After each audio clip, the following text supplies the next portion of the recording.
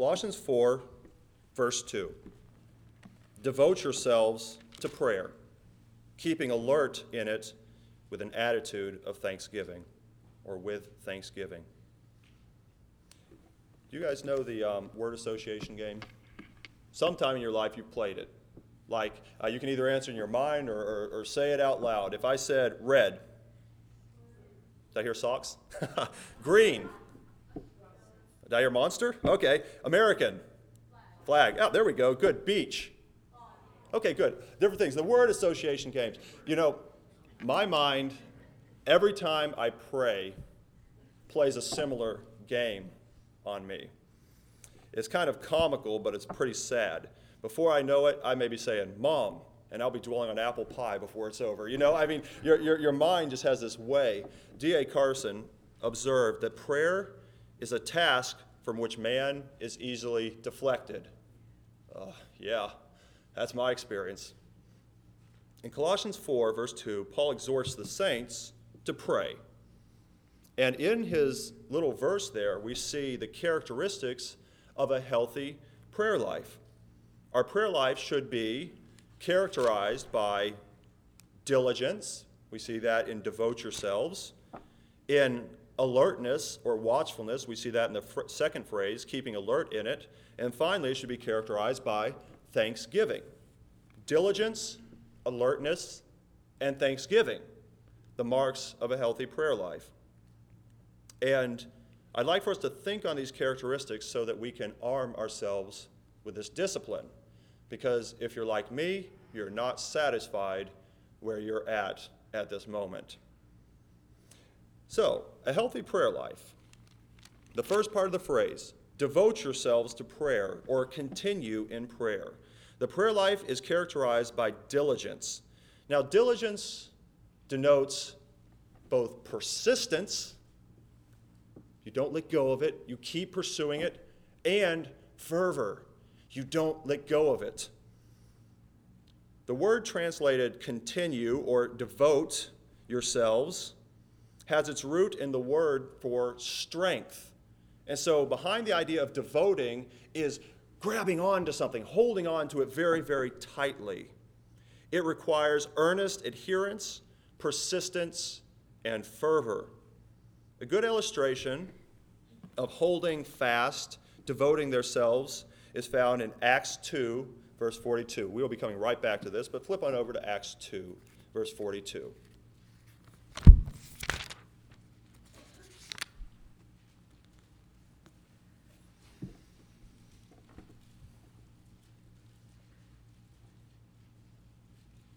The early believers in Acts 2:42 says they were continually devoting themselves, okay, same word, to the apostles' teaching and to fellowship, to the breaking of bread, and to prayer. They continued steadfastly in it. The early church survived because it knew it had something precious that it was not going to let drop. I think that if my prayer life is going to thrive and be healthy, I have to have that same kind of persistence and fervor because I believe that I'm on to something big. I actually believe that prayer changes things. If I don't believe that, I'm not inclined to occupy myself with it, to pay persistent attention to it, to be devoted to it. Now, many of us, including myself at times, are already down for the count here. You know, if I asked whether or not you affirmed that prayer makes a difference, if you asked me that, I would most certainly say, yes, it makes all the difference in the world. But practically, I don't believe that. Because if I did, I would adhere, cling, persist in it, and be diligent. So, it takes diligence, continue. Now, it manifests itself in a lifestyle. Now, linguists will look at that verse back in Colossians chapter 4, verse 2, and they're going to say there's a significance to the article that is not translated in front of prayer. Just devote yourselves to, and it literally says, the prayer. Now, if they weren't saying it, I probably wouldn't know that this was significant. But what they say about that untranslated article in front of prayer, devote yourself to the prayer, is that it means continue in the realm of prayer.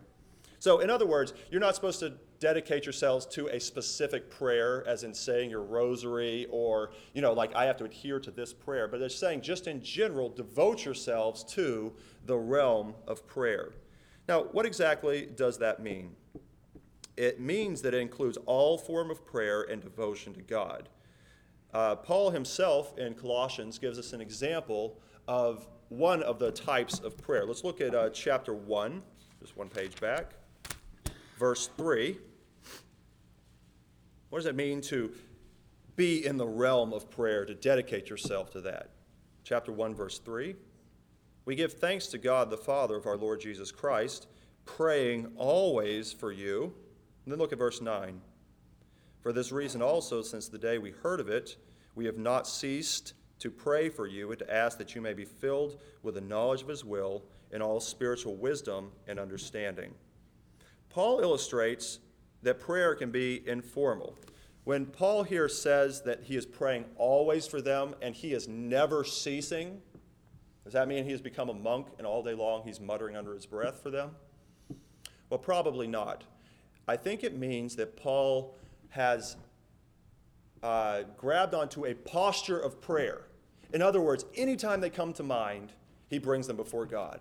Anytime he's on his knees formally, he brings them to God. It is kind of an affectionate hyperbole, a little bit of an exaggeration, but he is saying that both formally and informally, he is always keeping them before God, and he is not stopping it. Now, in chapter 4, verse 12, we have another. So Paul, he does it formally and informally. Let's look at chapter 4, verse 12. We're talking about what it means to be in the realm of prayer, to dedicate ourselves to it. So in chapter 4, verse 12, we see Epaphras, who is one of your number. In other words, he knows them personally. A bondslave of Jesus Christ sends you his greetings, always laboring earnestly for you in his prayers, that you may stand perfect and fully assured in all the will of God. When it says that he is laboring fervently or earnestly for you, that comes from a word that is often translated agony or wrestling. It's a sports term. In other words, Epaphras is grappling for them. He is fighting an all-out spiritual war.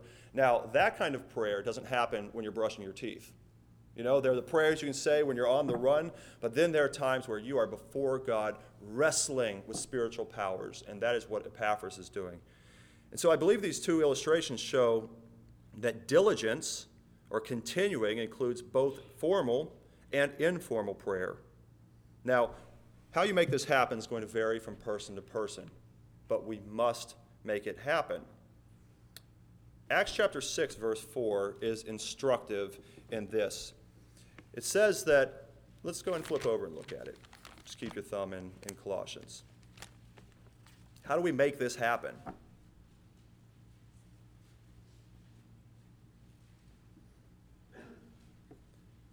So the apostles said, but we will devote ourselves to prayer and to the ministry of the word. We are not apostles. They devoted themselves to prayer and the ministry of the word. But the point that I'd like to draw from here is that when they saw that they were being distracted by good things, what were they doing? They were administering gifts and food for the widows and other such things. So I would agree, would you agree that that is a good thing that they were doing? But yet they said it was a distraction. Isn't that true that so often we fill our lives with good things, fine things, that are even approved by God, so many of these things that it overruns our prayer life? Well, what did they have to do? Well, the apostles delegated. That's the first prototype deacons, where they turned that over to them. So they had to plan in order to devote themselves. And I'm not saying that we are in any ways like the apostles, but I would say that if I am going to have prayer in my life, I am going to have to plan to do so. It doesn't just happen by accident. So a healthy prayer life is characterized by diligence. Further, a healthy prayer life, back in Colossians, is characterized by alertness. So the first phrase, devote yourself, that speaks to diligence. The second phrase, keeping alert in it, or some translations say keeping watch in it. A healthy prayer life is characterized by alertness. Now, alertness is a characteristic of all Christians. We think of 1 Peter chapter 5, verse 8, where it says, the devil, like a roaring lion, is walking about seeking whom he may devour. And at the beginning of the verse it says, watch, keep alert. And so you and I have to keep alert as believers because the devil would like nothing more than to eat us. In other words, to destroy our effectiveness, to take away our heavenly rewards. He would like to destroy our life. So all Christians have to keep watch and be alert of the enemy's devices. I would say that alertness is especially important in the realm of prayer. There are dangers specific to prayer. And I think that all the classic enemies of the Christian, which you know what they are, the world, the flesh, and the devil, all those things weigh in especially heavy in our prayer lives. What's the first one, possibly? The flesh, physical sleepiness or sluggishness of the mind, in other words, distraction. Flip on over to Matthew chapter 26. Which we read. Jesus chides his inner ring, Peter, James, and John, for exactly this. 26, verse 40.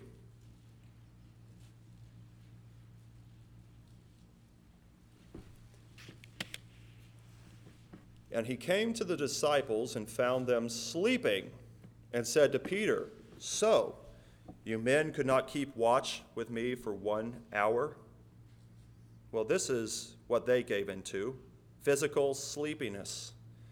So here, the flesh, one of our enemies, because of their emotional and physical exhaustion, made them weak. Now, our humanness is not sinful. Our need to eat and sleep, etc., is not sinful. But as theologian Pastor John Piper said at one point, often our humanness is co-opted by the enemy. In other words, he brings our humanness into a spiritual realm. Their need for sleep is not bad, but their timing of their sleeping was very, very bad. Could it be that not only our flesh gets in the way, could it be that the source of our mental sluggishness when we pray, our distraction, is the world? I mean, just where do I get this idea that if I prayed less and expended more energy, that the outcome would be more certain? That is the world's values coming into play. I always hope this is apocryphal, but it was said that Martin Luther, when his day, he prayed 3 hours every day, except when he didn't have time, and then he prayed 6. That's a guilt inducer, and so maybe it's apocryphal. But the idea is that when he was under particular pressure, he ramped up his prayers, which is exactly the opposite of what I do. I say, I don't have time, I got to get busy. Well, it's the world that says those who expend more energy and push themselves forward, those are the ones that succeed, but not in God's economy. That's the world's values coming out. And so the flesh comes into play, the world comes into play, and guess who else comes into play? Satan. Look at verse 41 of Matthew 26. Keep watching and praying that you may not enter into temptation. The spirit is willing, but the flesh is weak. Just what is this temptation that we are liable to enter into if we do not pray? I would say that it is blundering about in our own strength, perhaps like Peter with lots of bravado, not even knowing that you are in peril. Remember, Jesus said, Peter, Satan desires to have you, but I have prayed for you. Peter says, I'll never forsake you. All the bravado that Peter had, right? Prayerlessness is a form of rebellion against God, and those who wander about in this state have no defense from Satan's designs. Just ask poor Peter, crying and crying and crying out of the courtyard. Do you wander around in that state? Every prayerless day, I do. Specifically, I find the tools of Satan that he attacks me with are unbelief. This isn't doing any good. Why bother? And formality, where I just forget that I am communing with my Father, and I just offer up these rote prayers with all the cliches, and words cease to have any meaning. Formality and unbelief are two great tools of Satan, because if he can get us to shift into those, our prayers are not effective. Part of being spiritually alert and watching out for temptation, no doubt, is being disciplined, having a strategy to overcome the flesh. For me, this includes working hard to get enough sleep, praying at my most alert time of day, drinking coffee. It may mean that you have a list for discipline's sake, or maybe some 3x5 cards, so you can track and praise God for what he's doing and actually not let anybody fall through the cracks. Maybe one of the disciplines we need to have for staying alert is just being still. It's hard to be still. It helps me literally to be still, breathing for about a minute and trying to picture the throne with the Father in his light, the Son there to intercede for me, knowing that the Holy Spirit is going to take my pitiful attempts at communication and turn them into words that are too wonderful to be described. Actually picturing the God that I'm approaching, marveling that I'm allowed to be there.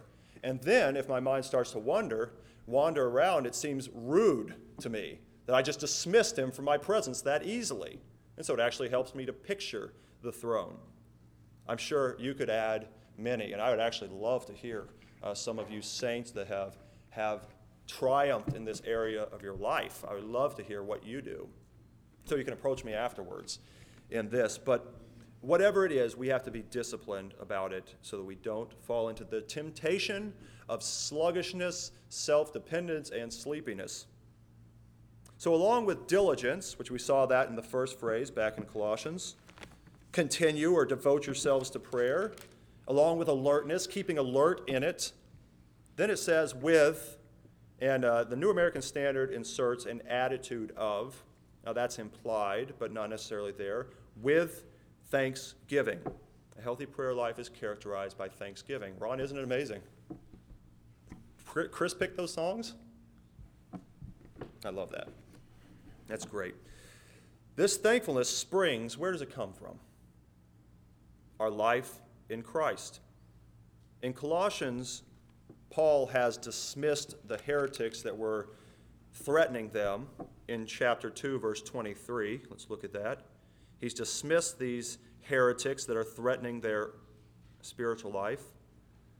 These are matters which have, to be sure, the appearance of wisdom in self-made religion and self-abasement and severe treatment of the body, but are of no value against fleshly indulgence. So the Gnostics had come to the Colossians, and they were saying that in order to have real spiritual life, you either have to indulge in all fleshly things because it doesn't matter, or you have to abstain. You have to be an ascetic. And Paul says, no. These are earthly. They have no value against fleshly indulgence. So he says that they are empty. And now in chapter 3, verse 1, all the way through chapter 4, verse 1, Paul talks to these Colossians where completeness exists, and thankfulness factors in majorly. And so let's look at a few ways that we need to cultivate thankfulness in our life, because boy, do I need this. You know, grumbling is part of our culture, isn't it? Griping is huge. I tell you, I found that nowhere else than at UPS. No one was ever happy, only happy when grumbling and complaining. And we take that on, don't we? We complain about everything. But we can have thankfulness because of our life in Christ. Look at verse 15 of chapter 3. Paul goes bam, bam, bam. He says thankfulness 3 times in 3 verses, 15, 16, and 17. He says, let the peace of Christ rule in your hearts, to which indeed you were called in one body, and be thankful. Here he is addressing us as a body of believers. He's talking to them all together here, and he is telling them that thankfulness is cultivated as we share together the peace Christ brought to us and learn to operate as one body. We are a pretty varied group, are we not? We come from many different walks in life, social, economic spheres, races. We are a very, very differing group. But we have something that binds us together. The peace of Christ rules in our hearts, and we are called into one body. We have to let the peace of Christ keep us in tune with one another. No discord. It's like if our orchestra didn't tune up before. And I don't know what all the notes on the instruments are, but I'm sure they're quite different, right, Scott? And if you didn't tune up, it would sound awful. Every once in a while, you'll hear the organ be on a different note than the piano because of whatever reason. It's like, right? And that can be happening in our midst. We have to keep in tune with each other. And we have to reject going off and doing our own thing because we were called into one body. How do we do that?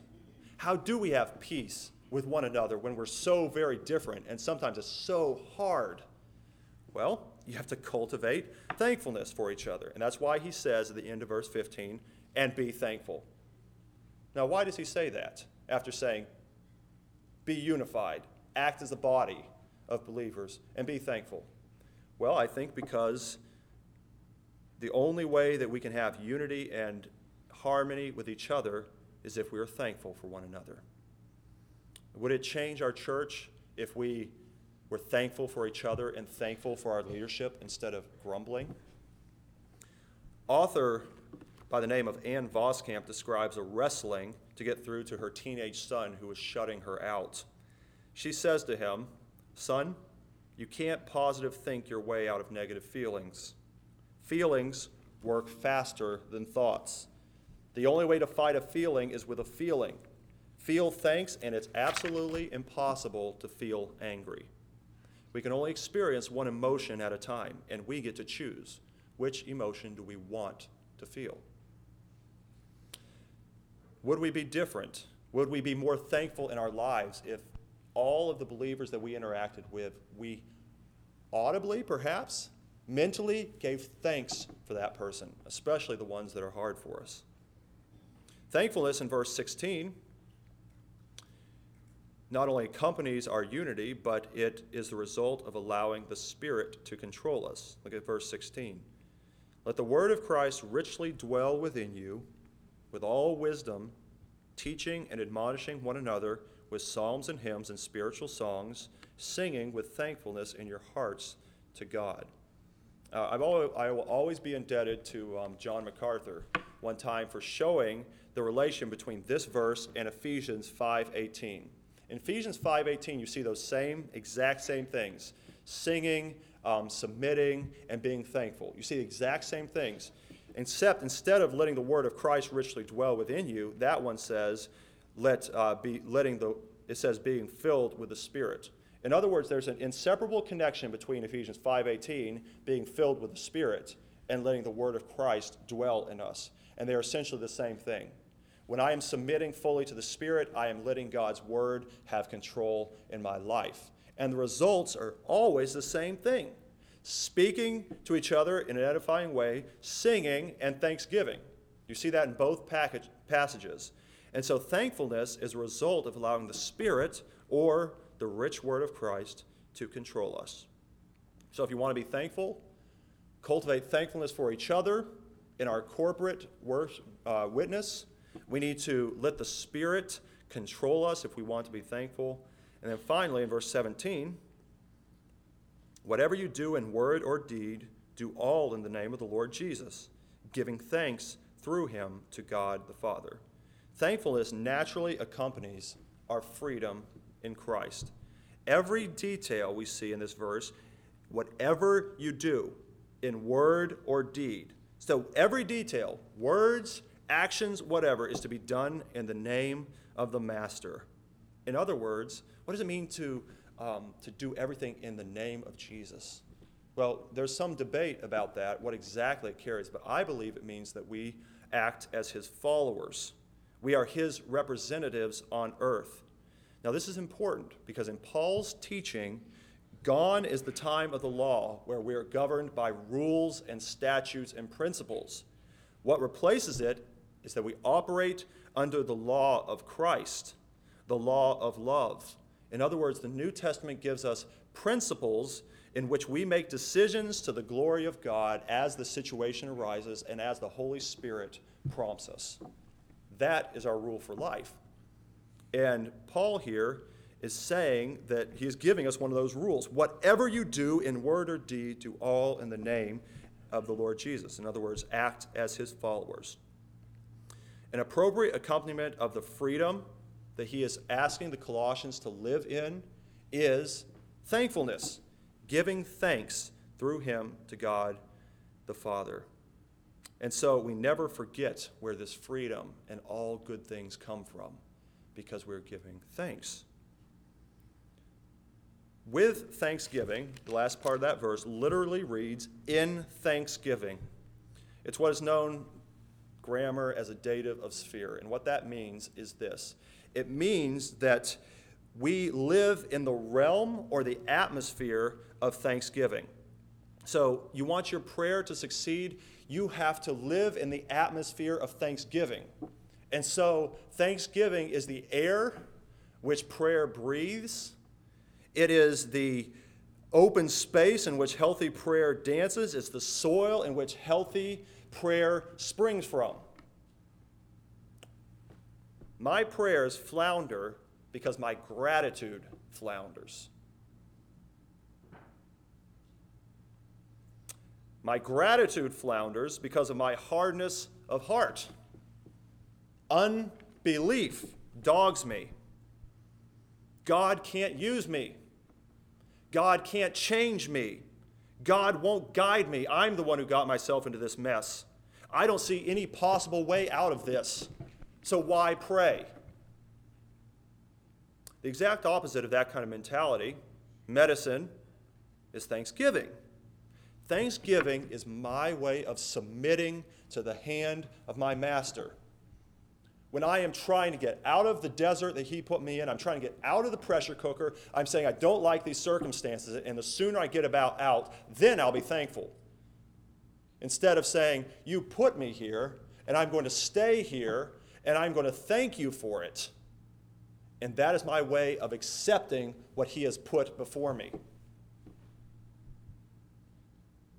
Unbelief kills prayer. It kills thanksgiving, and no prayer happens when unbelief and ingratitude reign.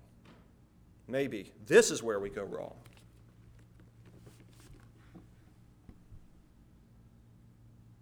Natalie's reading a book called 1,000 Gifts. It's by that author that I quoted a little bit ago. And this woman, Ann Voskamp, I believe she has a number of children, lives on a farm, and she is in a serious fight for joy.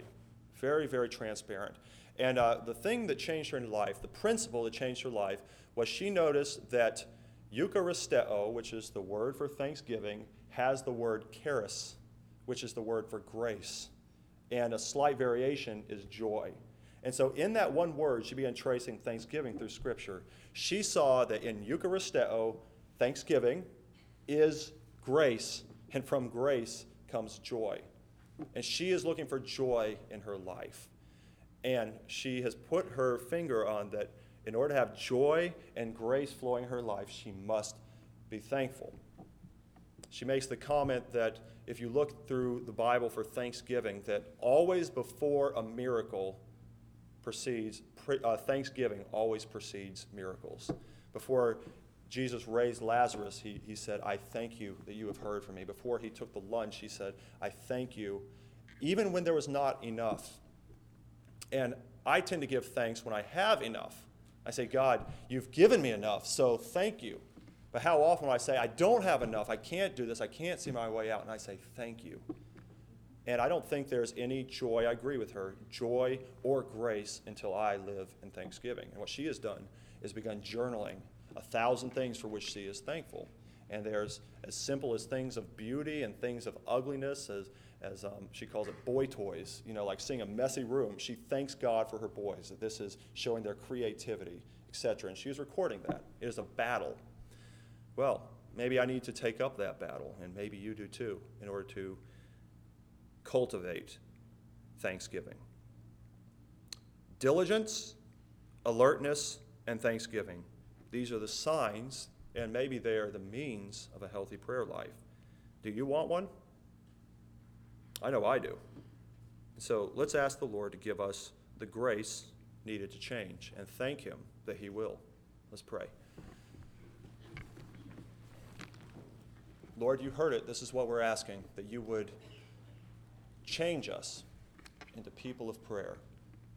Lord, please help us to accept with gratitude the things that you put before us, especially when we are shorthanded, when we don't have enough resources.